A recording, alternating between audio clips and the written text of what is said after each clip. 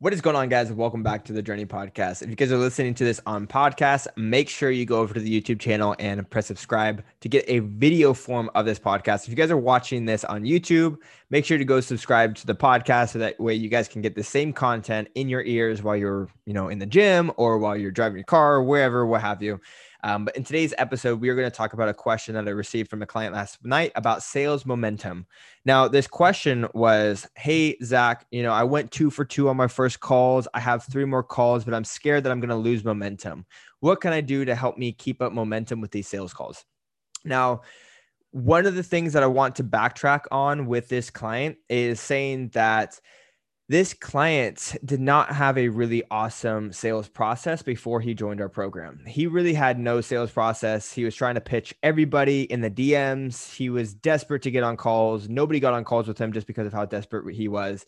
And now he's finally starting to build a little bit of momentum, getting on more both calls.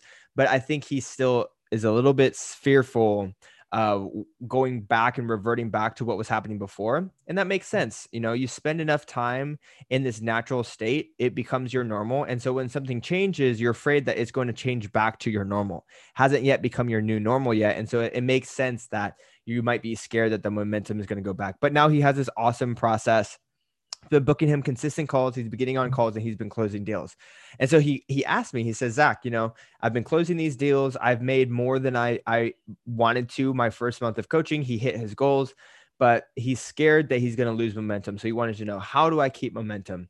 And I told him, you have to look at stimulus and response. When it comes to your sales calls, what's the stimulus and response? Because that's really all sales is. You say one thing, you get a response. You say another thing, you get a different response. So I told him, I said, the only reason why you would stop closing deals is if you stopped booking calls. And the only reason why, if you were to stop booking calls, if you stopped doing outreach. The only reason why your outreach would stop working is if you stopped creating content.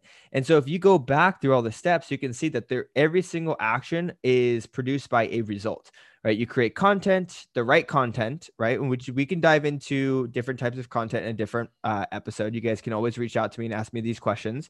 But content, stimulus, response is, a DM conversation or, a booked call. Booked call, stimulus and response is a sales call, and a sales call, stimulus and response is a closed call, right? So in order to keep having those closed calls, you need to keep doing what's producing those closed calls, which is more sales calls. More sales calls means more booked calls. More booked calls means more conversations. More conversations means more engaging content. And so I told him, like, if you just keep doing what you're doing, you're going to keep closing deals. There's no ifs, ands, or buts. There's nothing more to it than to just keep doing more work and scaling it up. Now, one little disclaimer that I want to put out there. This is a word of advice that I had learned from Cole Gordon. Cole Gordon is a really awesome sales coach. I took his free online course a couple months ago, and I learned so much from him.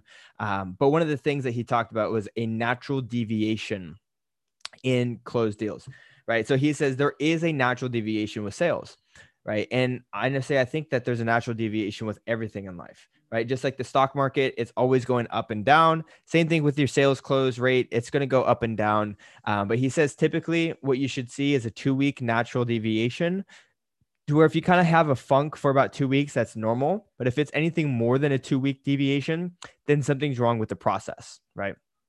And what I find is that most coaches who take their own sales calls start freaking out after the first 3 days. Well, I don't know if that's actually something wrong with the sales process or if that's just a natural deviation in the sales cycle, right? And so if you feel like you're losing momentum, if you feel like you're kind of off track, consider how long has it been since I've really, really been on my game, reset and start over again from there, right? You won't lose momentum unless you stop doing what's actually working to produce calls in the first place. Now, the other thing, when it comes to what's not a natural deviation, I have seen this plenty of times before, and I'll share with you what I find to be the case most often. Usually with a natural deviation, what will happen is, something will happen with the market. The market will start to shift. People have like they're going on vacation or something changes in the market, right?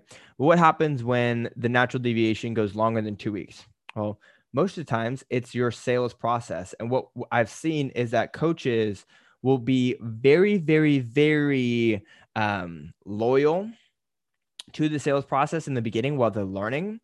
And then once they start signing some clients, they start to get lazy. They start thinking, do I actually need this part, or can I cut this part out? Right? They start to shorten the sales process. They shorten the sales cycle, right? They get a little over cocky, and they're like, I can skip this here or skip this there. I can make it to the close quicker, right? And what happens is that you start actually skipping parts that are very, very important for the consumer to build trust and build rapport with you, right? You're probably skipping a lot of the most important information for them that you think is okay to pass by. And so that's usually what I find is that people will shorten the sales process to try to get a little bit of a quicker close, but they start losing out in the sales, and then they start wondering, well, what's going wrong? Like why am I closing the same? Well, it's because you shorten the sales cycle and you try to get the close a little bit quicker. Right. So that's usually what I see. So if you do have a natural deviation, don't worry. Just keep doing the stimulus and responses, booking those calls.